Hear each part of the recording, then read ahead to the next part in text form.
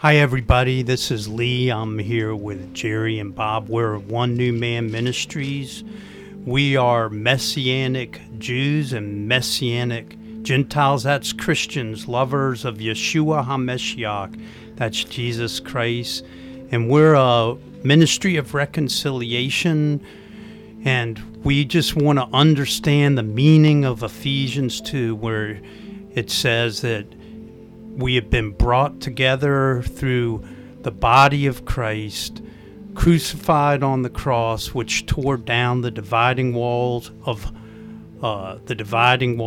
hostility and has gotten rid of the enmity between those Jews and those Gentiles, all in the name of Jesus, and that we're being made together into the dwelling place of the Lord, into one new man individually and one new man together, the body of Christ. And what we do is we study the Old Testament. That's the Torah, the first 5 books of the Bible, and we work through them the way that Jewish people study them, a parsha, which is several chapters every week with a haftorah that's been assigned to that, and then the New Testament portion that's been assigned to it by the Messianic Bible Study Group.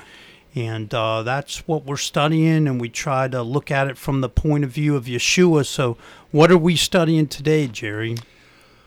Our portion begins with a discussion about vows, and it is in Numbers chapter 30.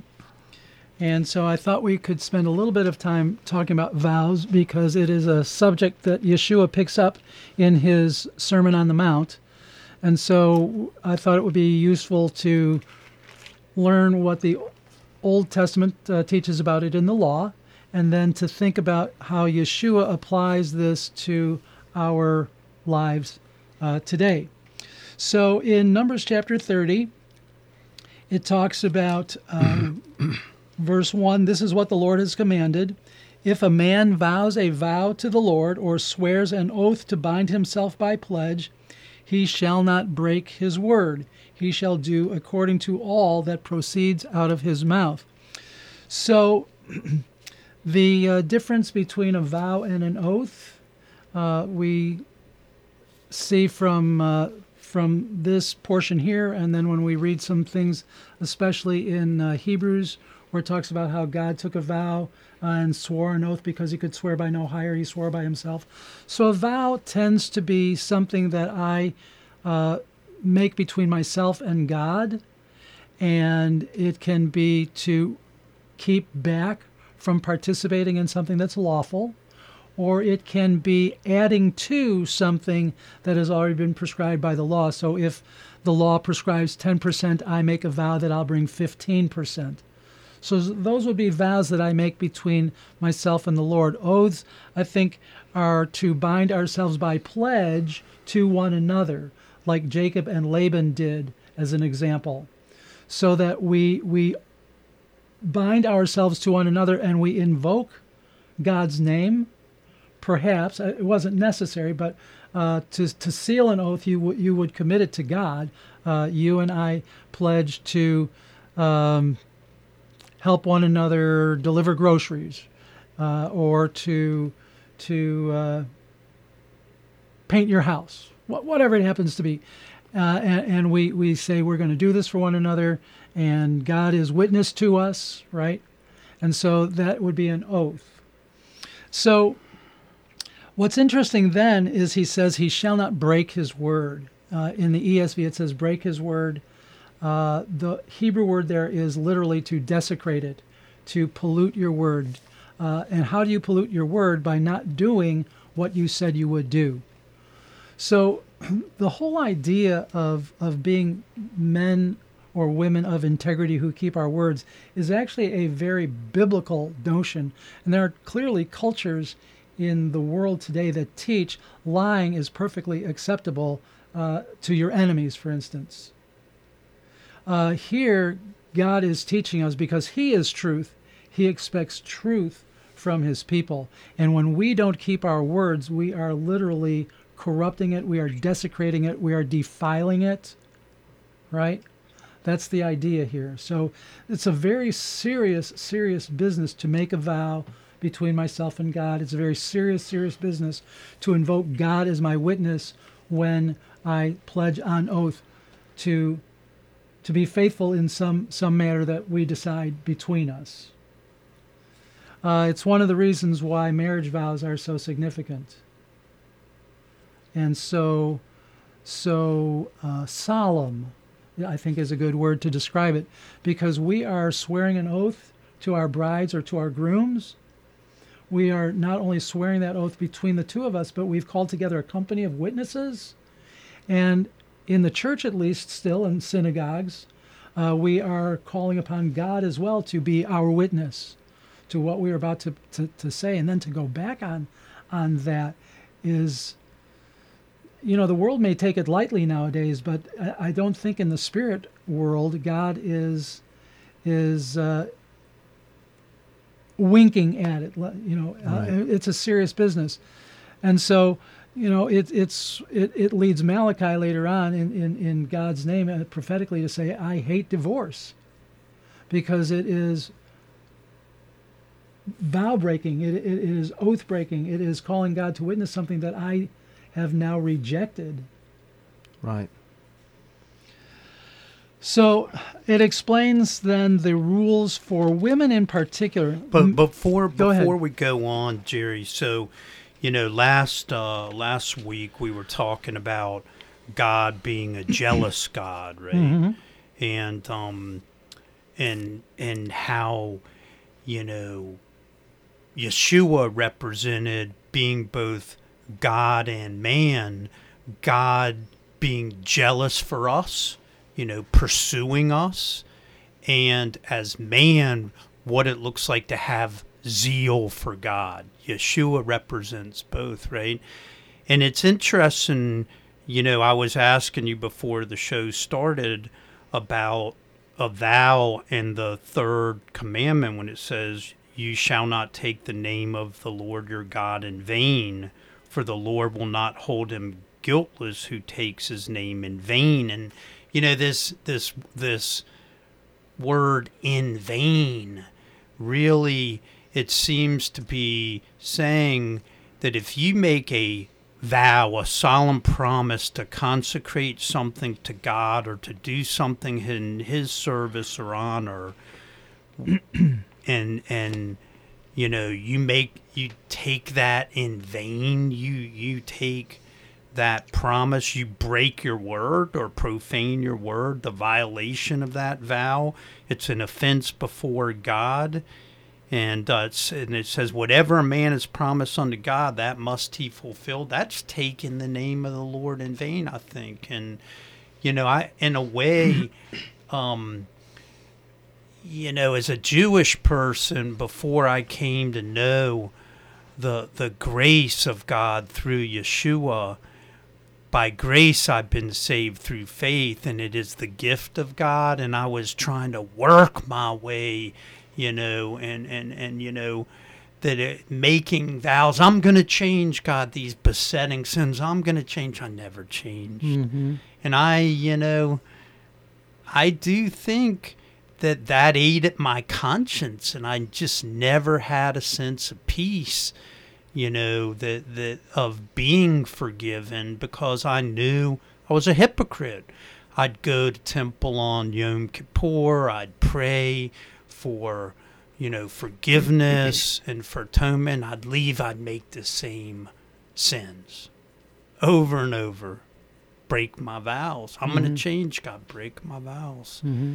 And I think, that through God's mercy and grace, through Yeshua, by confessing and repenting those sins and receiving the mercy from the cross, it's a different type of forgiveness. Now I do feel forgiven, but of vowing on my own power by myself to make a change.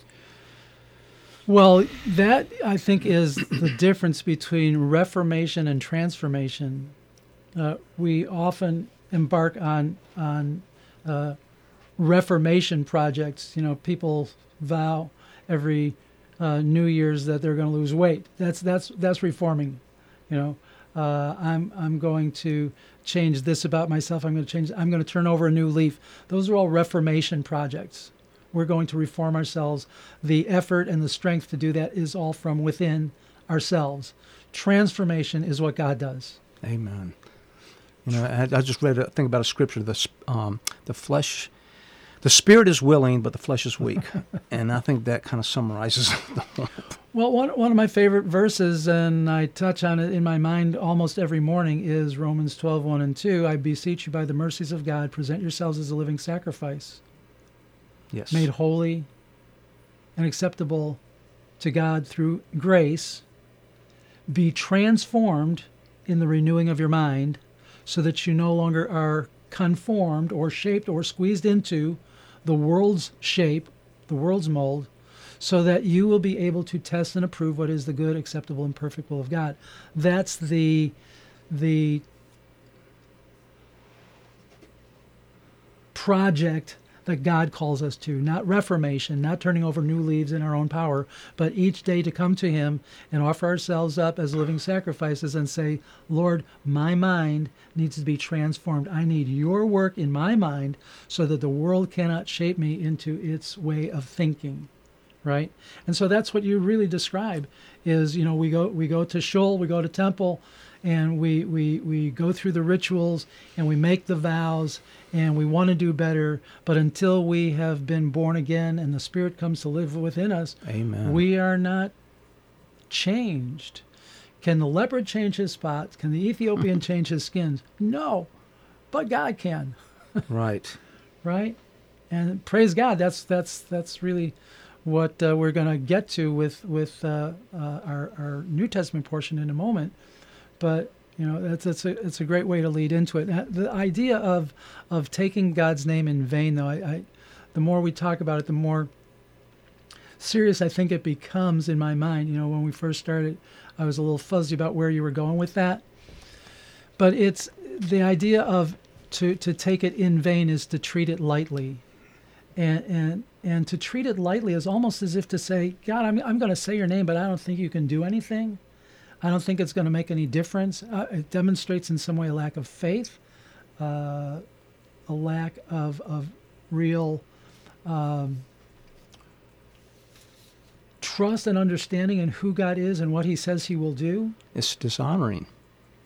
Yes. And I think, the order of it being the third commandment is really demonstrates what you're saying, because he says, I'm the Lord your God. You shall have no other gods before me. You shouldn't, don't make idols. Mm-hmm. Don't bow down to them. For I, the Lord your God, am a jealous God. You shall not take the name of the Lord your God in vain.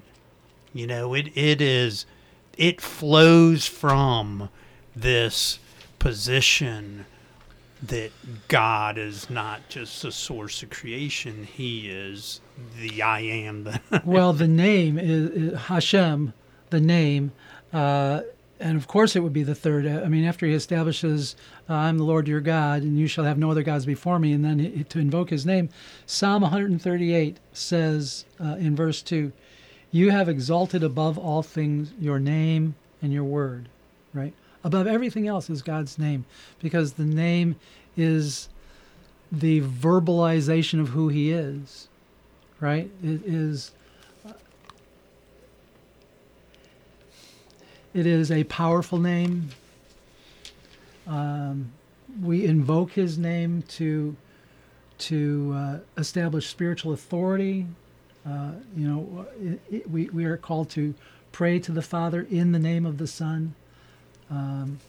So, yes, we want to be careful about all situations where we take God's name lightly, where we take it in vain, where we disregard in some way or other treating other people, situations in ways and invoking God that are not in line with who God is and how he operates.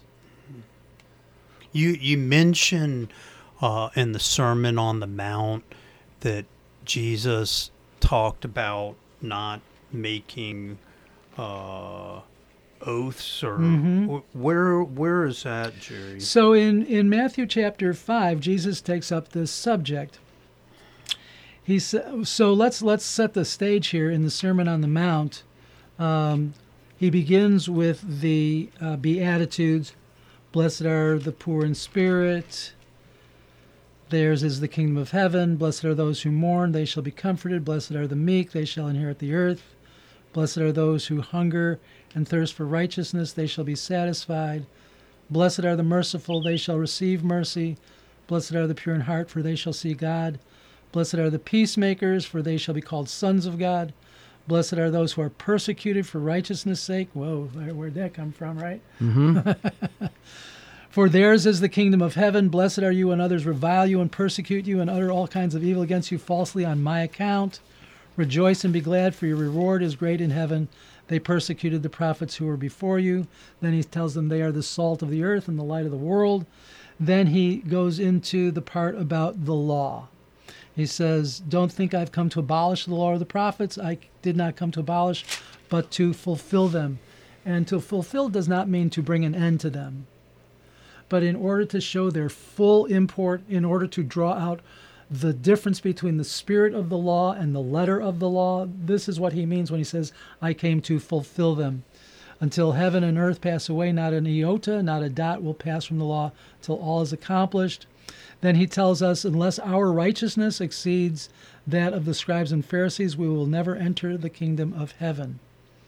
So then he launches into a few different specific explications of the law and how it has been mishandled and how it is rightly handled by the Son of Man and his followers. He talks about anger, that, you've heard it said, thou shalt not murder. I say to you, if you're just angry with your brother, you've committed murder in your heart. You've heard it said about adultery, thou shalt not commit adultery. If you look at a woman with lust, you've committed adultery. So he's drawing out the distinction between the outward performance and the inward intention.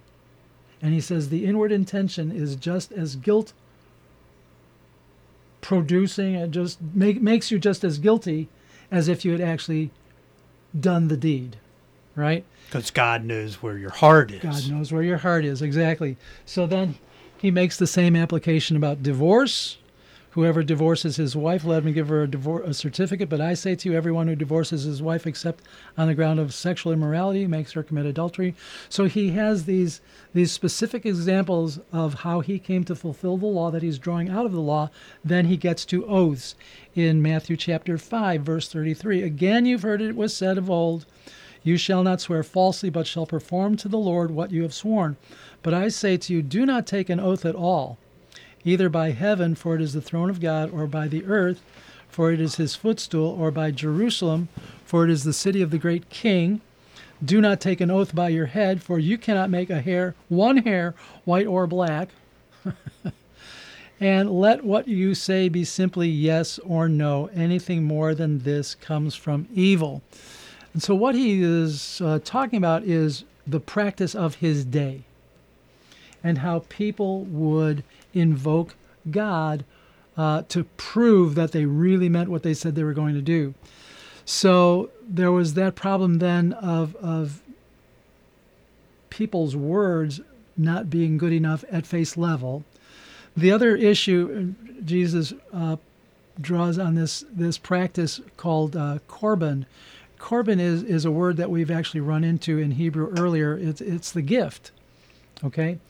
And so somebody would have a sum of money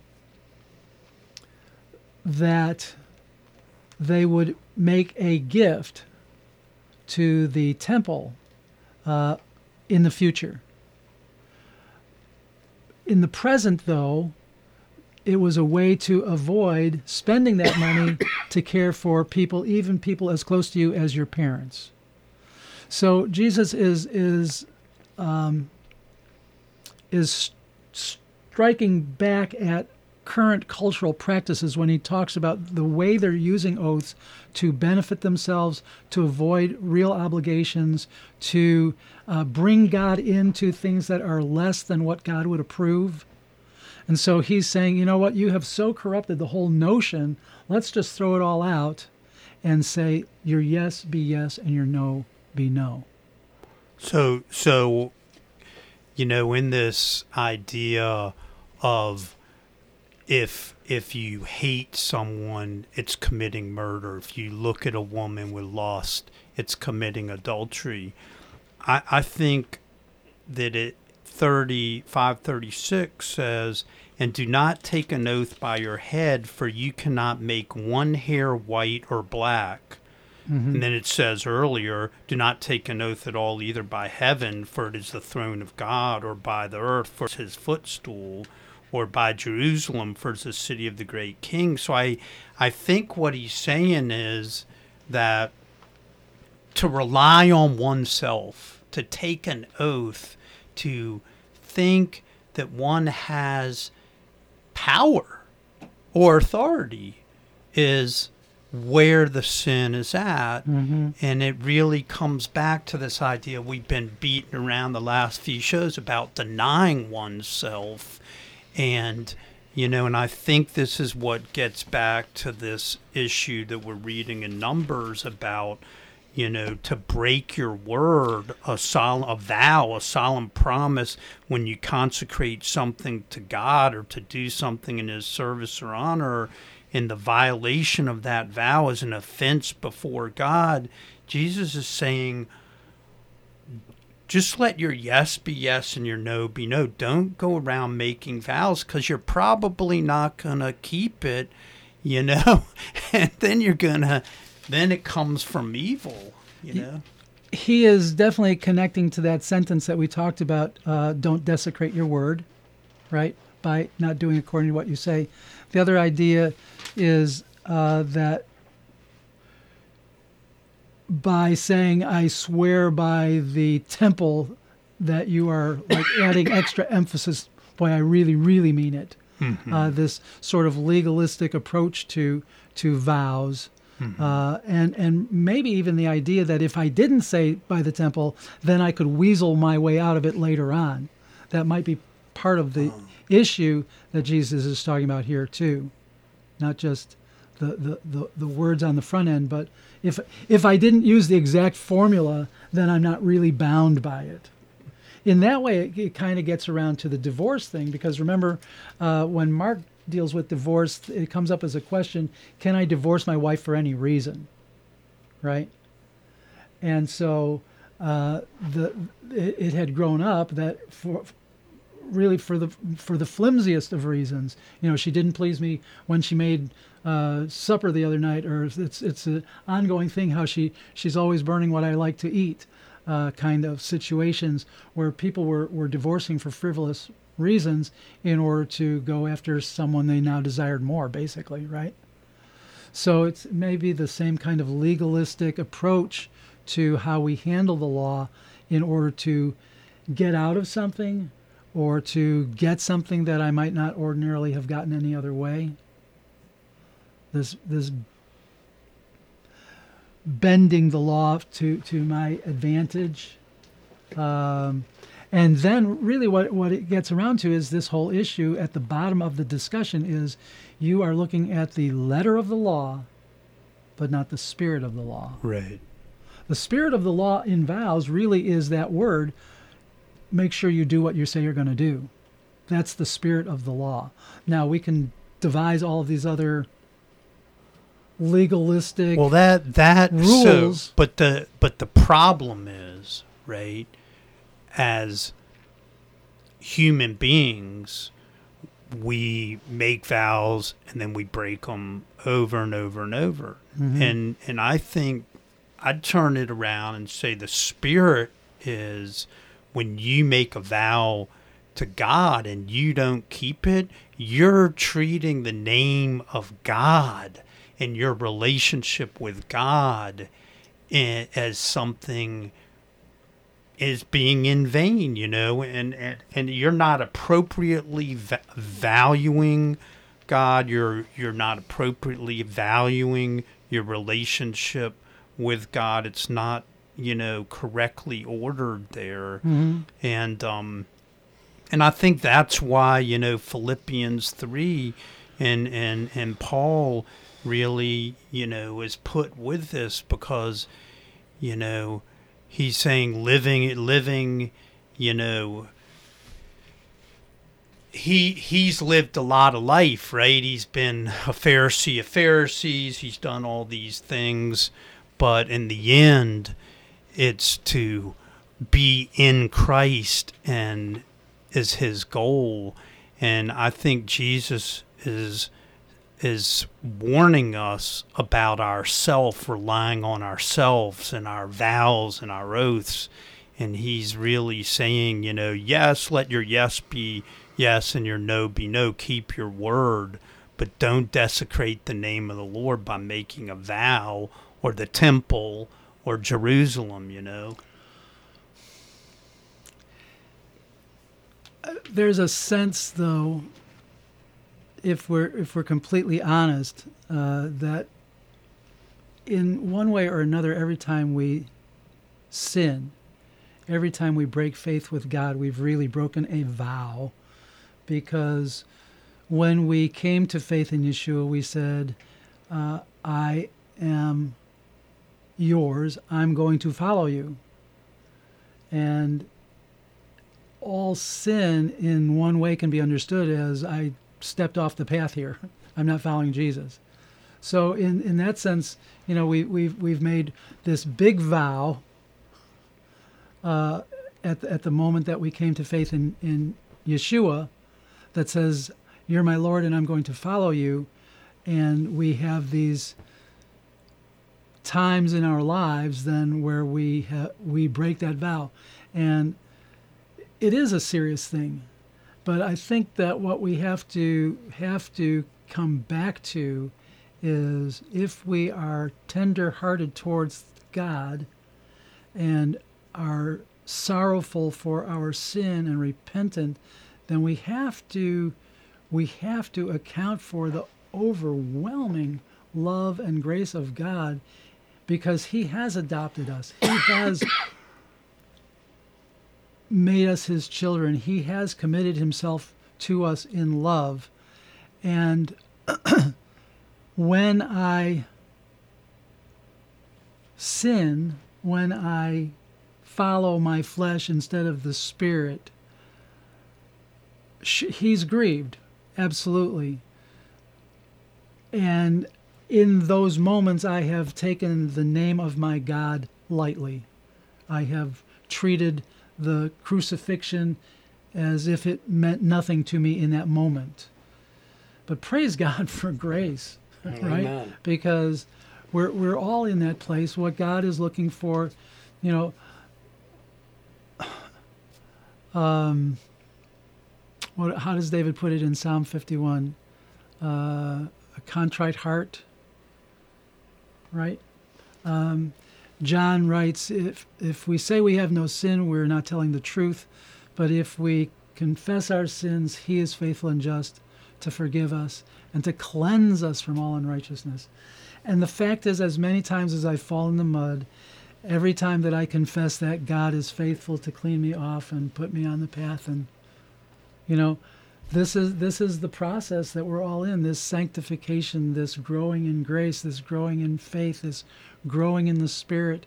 It is the ongoing work of the Holy Spirit. We talked about it already, of being transformed to be shaped and minded like Christ, to no longer be shaped and conformed by the world.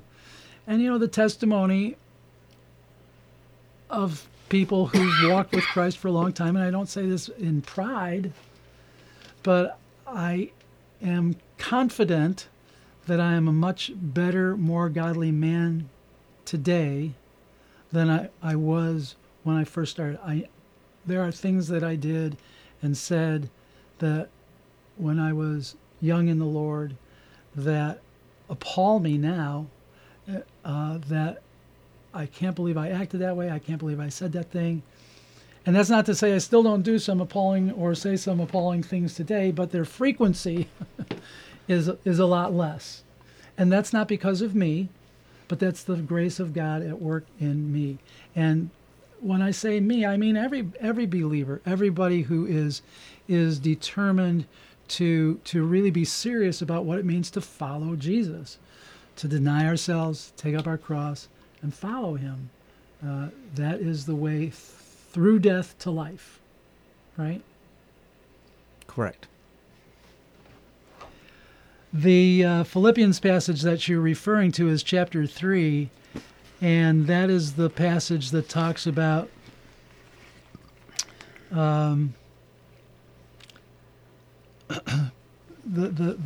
famous verse in Philippians 3:12-20 is, forgetting what's behind, I strain forward to what lies ahead.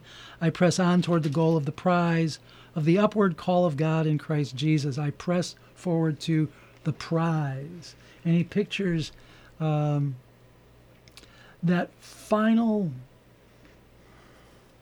crossing over into eternity as the prize. But it's an upward call that we can search for and run after now. Paul talks about it in Colossians. He talks about it as mortify the flesh and seek those things that are above where Christ is seated. So there's a lot of different ways the New Testament pictures this moment. But it is preceded by Paul's discussion of his own life before Christ and all of the worldly attainments that he had achieved. And then how when he met Yeshua, or how Yeshua confronted him, at that point he considered all of his worldly attainments rubbish, garbage, loss is a polite way of saying this was all garbage before. What I was thinking recently, this passage where he's talking about, I used to be a Pharisee, I was raised a Pharisee of the Pharisees, a Hebrew of Hebrews, born circumcised on the 8th day, as to zeal, a persecutor of the church, as to righteousness under the law, blameless. And that's a pretty astonishing statement to make about yourself. Especially after he said he was a persecutor. Well, exactly. It occurs to me that in some ways this is exactly what Jesus was driving at in the Sermon on the Mount. As far as keeping the law and being zealous for righteousness according to the law, as it was understood and practiced, he was blameless. But he failed in what we were just talking about, the spirit of the law. And he drives that point home in Romans chapter 7. He's talking about the law and I thought I had everything going together until the law came and convicted me. The law said, thou shalt not covet. Because the first 9, in one way or another, you can sort of do all of those in an outward fashion. But number 10, thou shalt not covet, is a heart issue. And he completely read that wrong up until the point that he was converted, right? And then he recognized his blame. So anyway, this is an interesting passage to think about today, because identity is such a big discussion, and who gets to identify you, and what is my identity. And Paul is saying, I had an identity, but when Christ came along, he's the Lord, he gave me identity. Yeah. He says, for it is we in Philippians 3:3, for it is we who are the circumcision, who work in the Spirit of God and boast in Christ Jesus, and have no confidence in the flesh. And then he says, even though I too have reason for confidence in the flesh. And then skipping ahead to verse 8, it says, for his sake I have suffered the loss of all things and regard them as rubbish, in order that I may gain Christ and be found in him, not having a righteousness of my own that comes from the law, but one that comes through faith in Christ, the righteousness from God based on faith.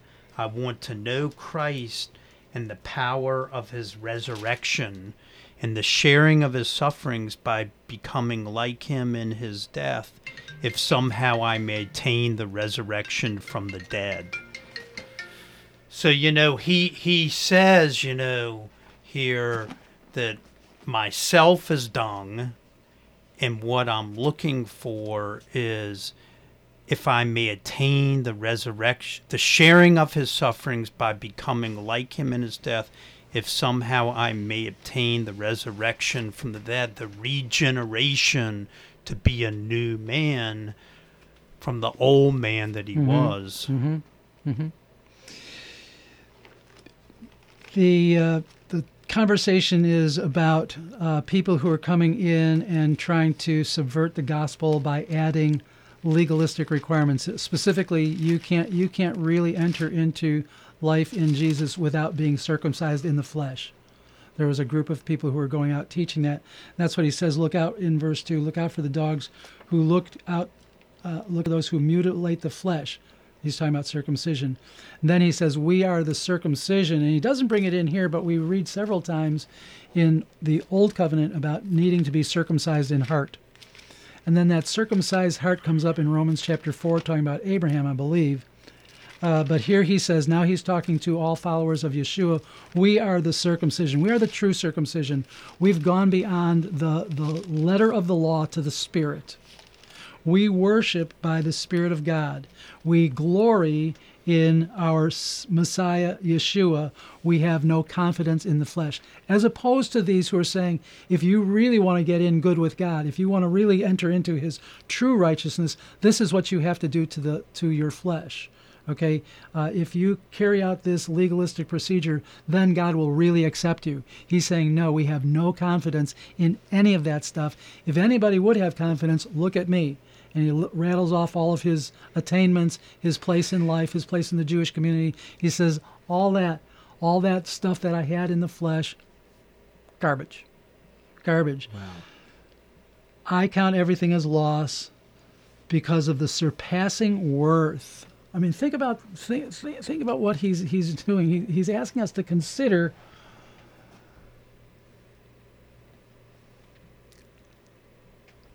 the value of things, right? Amen. Here is the value of what you have accomplished as a human being. In its place, God offers you the value of his Son in glory, right? And he says, which do you prefer? What do you really value? In pride, too many of us humans want to keep saying, I can do it. Look at what I've done. I can do more. Or will you value the surpassing worth of Yeshua? That there's an old illustration about, if you offer little children a shiny quarter or a crumpled old dollar, they're going to be more attracted to the shiny quarter, right? But the dollar is worth more. Good analogy. And this is what Paul's talking about here, I think. Here's what I traded in. And, depending on your point of view, it looks really good. But I'm telling you, this Yeshua stuff, this is what is really valuable. Because through him, then, that I may be found in him, not having my own righteousness, but the righteousness that comes through faith in Messiah. The righteousness that is bestowed by God.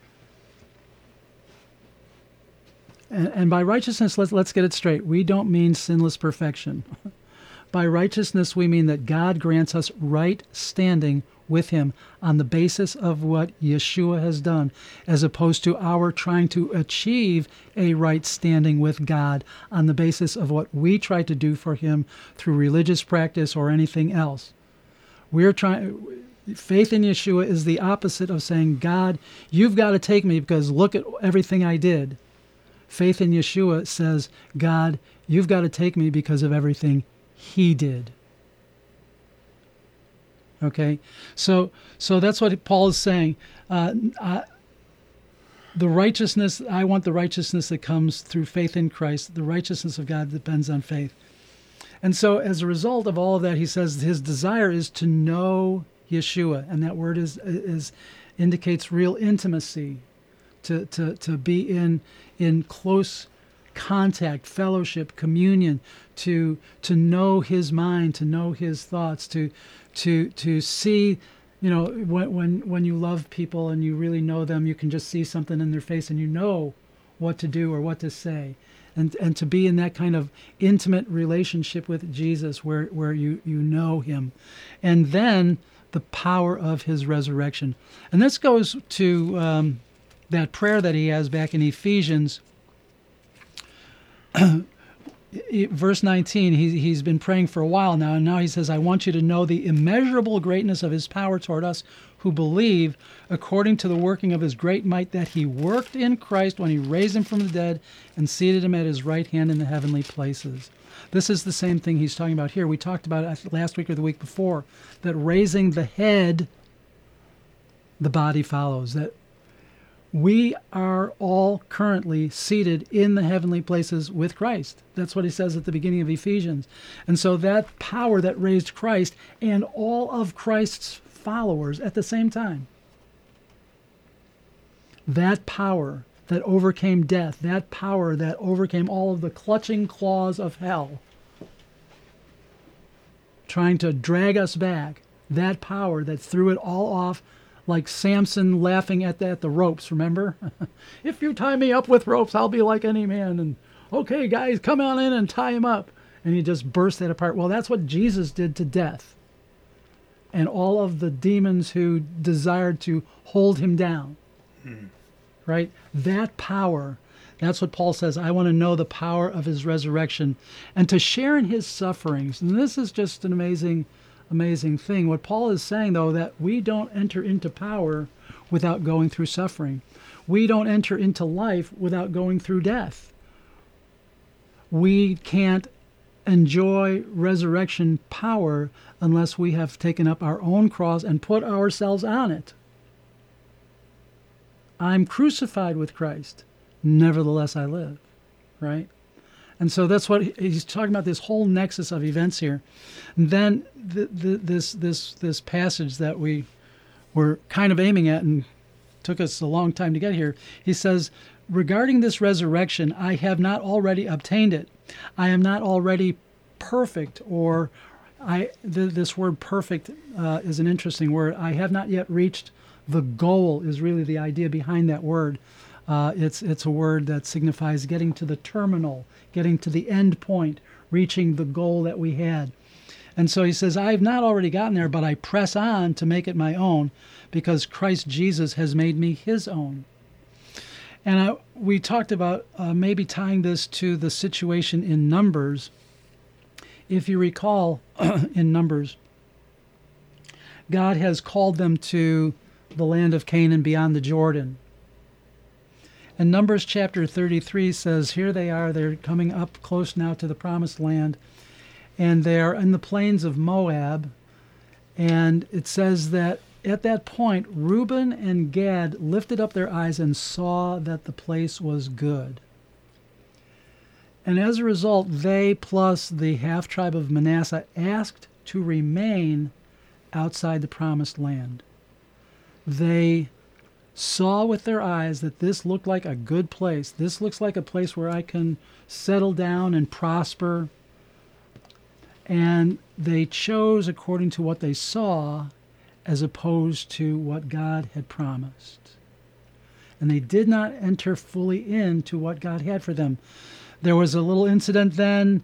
Moses confronts them. How can you quit on your brothers? And they said, no, we'll go in and fight. But when it's all over, when the land is settled, we're going back to our land over on this side of the Jordan.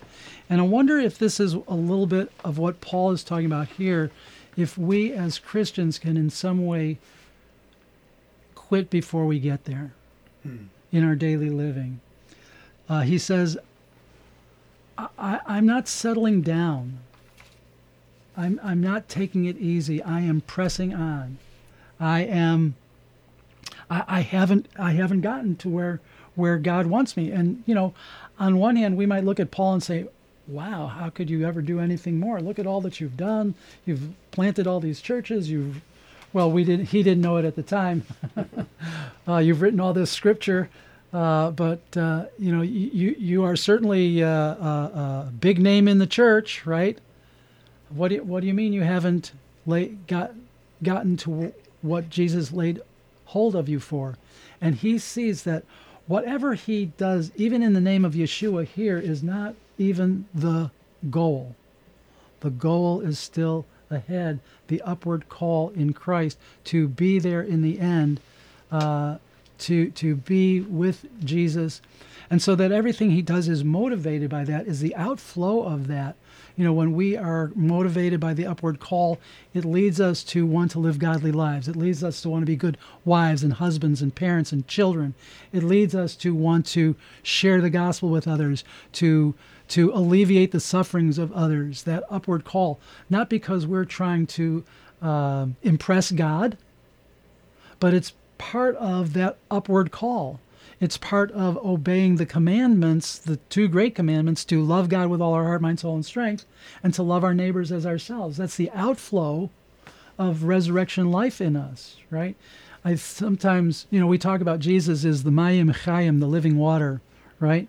But, it's interesting. He says, anyone who follows him, out of that person will flow rivers of living water. That in some way, that life of Yeshua, that resurrection life that Paul's talking about here, now becomes a life-giving source as we continue to pursue him, as we continue to try and live into the resurrection and knowing him and the power of his resurrection. That life of Christ, as we crucify ourselves, as he increases and we decrease, right? All of his life comes pouring out, and it exerts itself in all of these wonderful ways that benefit and bless others. And why do we do it? Not because we want people to pat us on the back and say, oh, what a good boy you are, but because we want to pursue the prize of the upward call in Christ. Our eyes are fixed on Jesus. If it flows out into, think about Pat Robertson for a second. If it flows out into starting a TV ministry, praise God. I was just doing what God said. If it flows out into starting a humanitarian ministry like Operation Blessing, praise God. I was just doing what God said. I was pursuing God, and this is what he said do. If it turns out to starting a world-class university, praise God. This is what he told me to do. All of that was the outflow of the pursuit of knowing Christ and the power of his resurrection. And producing heavenly fruit. Mm-hmm. Yeah. Amen.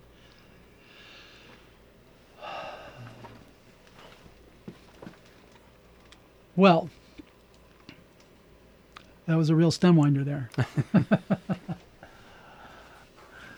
The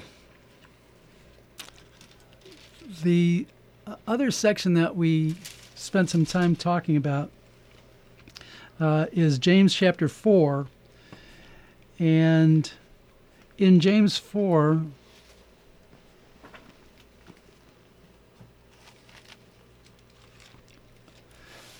it says this, chapter 4, verse 1, what causes quarrels and what causes fights among you? Is it not this, that your passions are at war within you?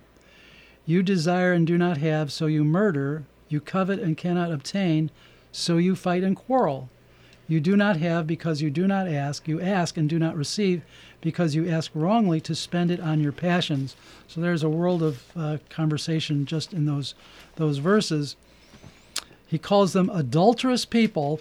And remember, James is talking to a Jewish crowd, and they are particularly sensitive to this kind of language because adultery is used repeatedly by the Lord in discussing how his ancient people, Israel, have departed and gone after other gods. They have committed adultery. Okay, and so when he says you adulterous people, that's the linkage that's in their minds. He is saying that we are chasing down idols. And that's really what we're doing. Paul says covetousness is idolatry. And so here he says you covet and cannot obtain. That's a form of idolatry in the new spiritual way of understanding things. You have put something in your mind ahead of God. Okay, so he says, you adulterous people, don't you know friendship with the world is enmity with God? Therefore, whoever wishes to be a friend of the world makes himself an enemy of God. Do you suppose it's no purpose that the Scripture says he yearns jealously over the Spirit that he has made to dwell in us? And I want to just stop there for a second, make the connection back to our parsha, and then we can come back to James. But here I think, the central feature in what we were talking about is, don't you know friendship with the world is enmity with God? And the connection to the parsha here, I believe, is in Numbers chapter 33. And this passage, this chapter, Moses has been retelling the various stages of their journey, and now here they are about to enter into the promised land, and he tells them that they're going to have to go to war against the inhabitants of the land and drive them out in order to secure the promised land for themselves. So in chapter 33, verse... let's start at verse 54. You shall inherit the land by lot according to your clans. To a large tribe give a large inheritance, to a small tribe give a small inheritance. Wherever the lot falls for anyone, that shall be his. According to the tribes of your fathers, you shall inherit. Then verse 55 has a big but at the beginning. But if you do not drive out the inhabitants of the land from before you, then those of them whom you let remain shall be as barbs in your eyes and thorns in your sides, and they shall trouble you in the land where you dwell. Now, the first impression might be the trouble that they cause is because they're going to keep fighting back, and there's going to be this constant warfare, and you're going to have to be fighting them all the time, and you're going to have to maybe lose some sons in battle. That's not what his concern is. His concern is the people in the land will entice them away from their God. The people in the land will cause them to chase after other gods. And in that way, they are thorns and barbs and create trouble for them. And we see that throughout the history of Israel. Then once they're in the land, this is what's happening to them repeatedly, is they go after other gods. They see the way the locals behave, and let's be truthful. A lot of the way the locals behaved included a lot of sexual immorality, and prohibited to the Jewish people. Where they were commanded about how to use sex properly within a covenant arrangement, but they watched the other nations around them who practiced all kinds of sexual immorality in their religion, in their gods,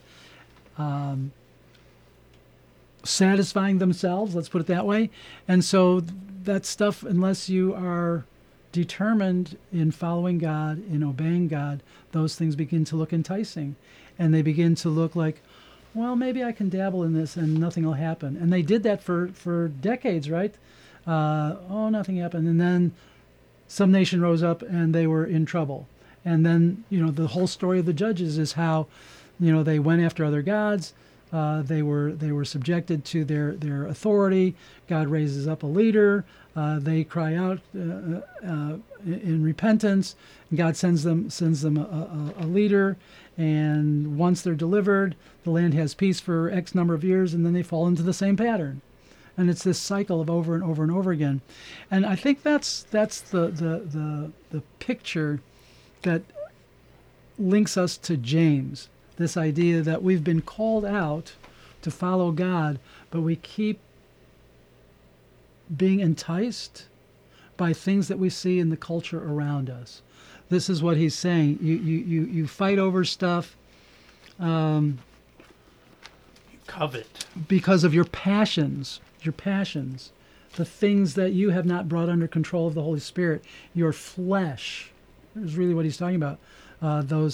The Greek word is where we get our word hedonism, your hedone, your passions, these things that the flesh desires, you are giving into those things. It goes back to what you said about Paul in thou shalt not covet, that it's a matter of the heart. And it says right there, and you covet something and cannot obtain it, so you engage in disputes and conflicts. And, it's about says later, it says God yearns jealously for the spirit that he has made to dwell in us. Right. I mean, we talked about that. He's not going to quit until God is not going to quit on us until he's perfected us. Yeah, I wanted to get to that point. Just maybe think for a minute or two. What is friendship with the world? Lust of the eyes, lust of the flesh, and the pride of life. Mm-hmm. And you think about the ways that the world has to invade our space when we least even are looking for it. It still can creep in. You were talking about how Facebook can get at you and you're not even trying. How many of you have experienced this where you start watching a TV show and it looks like it's going to be great in 3 or 4 or 5 episodes? Hey, this is pretty good, pretty tame. And then all of a sudden by episode 7 or 8,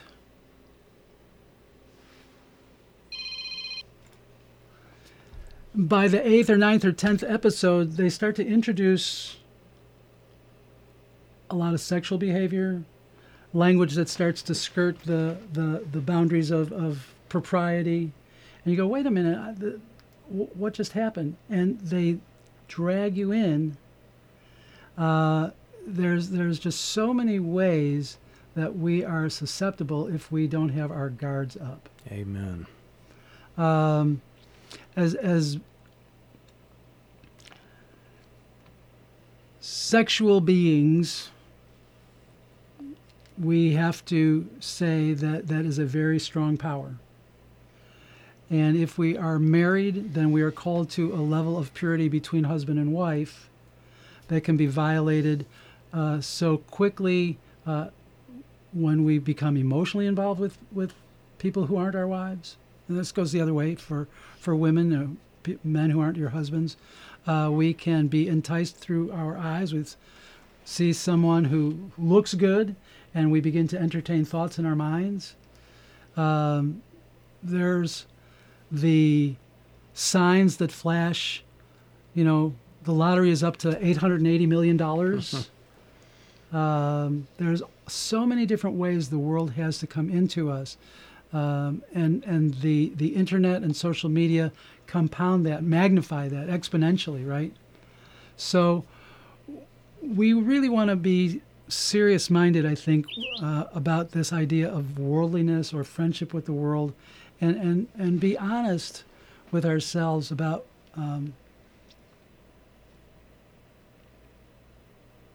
this TV show, this movie, this relationship. Is this something that is pleasing to God, or is it an enticement to my passions? Is it going to put me in a place where ultimately I am putting this in a place where God should be? And that's what I think this passage is calling us to be serious about and to really think about. And I don't want to be a downer here because it gives us the answer. What you're saying, God yearns over us jealously, right? He yearns jealously over the Spirit that He has made to dwell in us. He gives more grace. And so that comes back around to where's the place that we're going to put ourselves? He says, humble yourselves. That is a willingness to take the low position. God is on high, I'm down here. When we do that, He gives grace to the humble. If we're going to shake our fist at God and say, I know better, this isn't going to hurt me, He opposes that. But He gives grace to the humble. God, I can overcome this because your grace is going to go to work in me. Submit yourselves, therefore, to God. Resist the devil, and he will flee. Draw near to God, and He will draw near to you. Cleanse your hands, you sinners.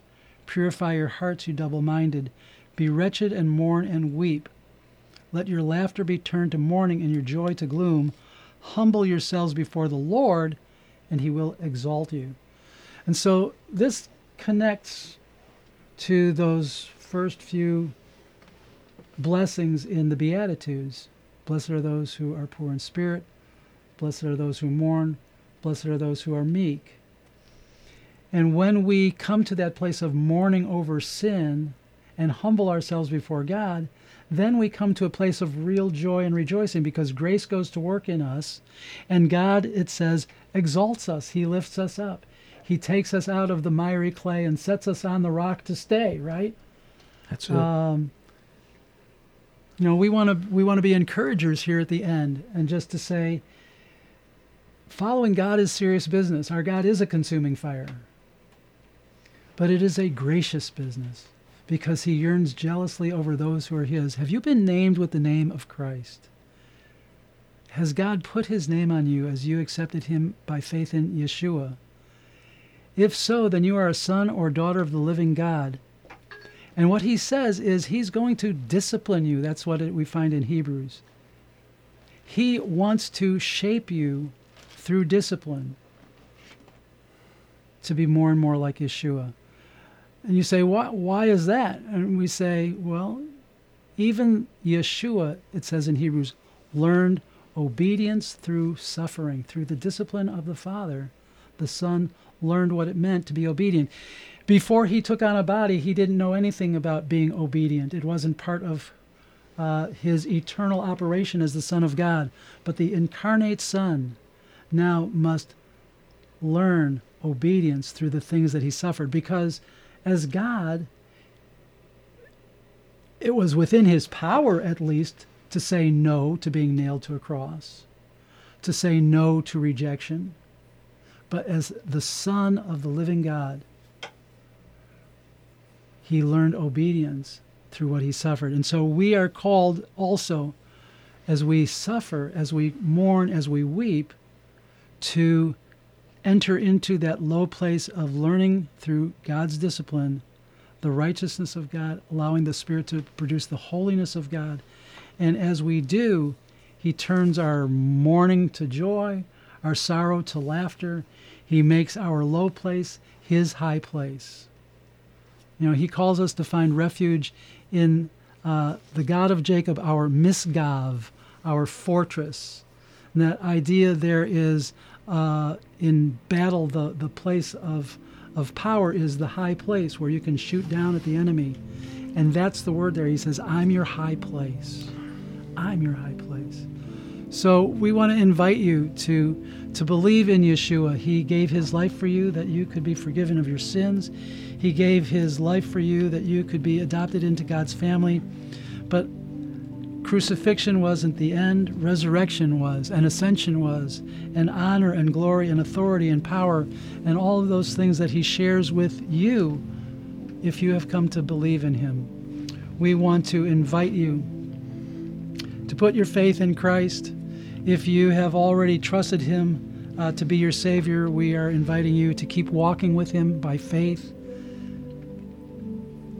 to keep on submitting to God, to keep on resisting the devil, to keep on sorrowing over sin, because he is faithful and just to forgive us our sins and to cleanse us from all unrighteousness, and to know the joy of that cleansing, to know the joy of that right standing with the Father that nothing can shake. We invite you to become one new man in him. Even as we are One New Man Ministries, we're thankful that you joined us, and we hope that you will join us again next week. You can look for us on your favorite podcast platform under One New Man Ministries. Thank you. God bless you. May you have a wonderful week in the Lord.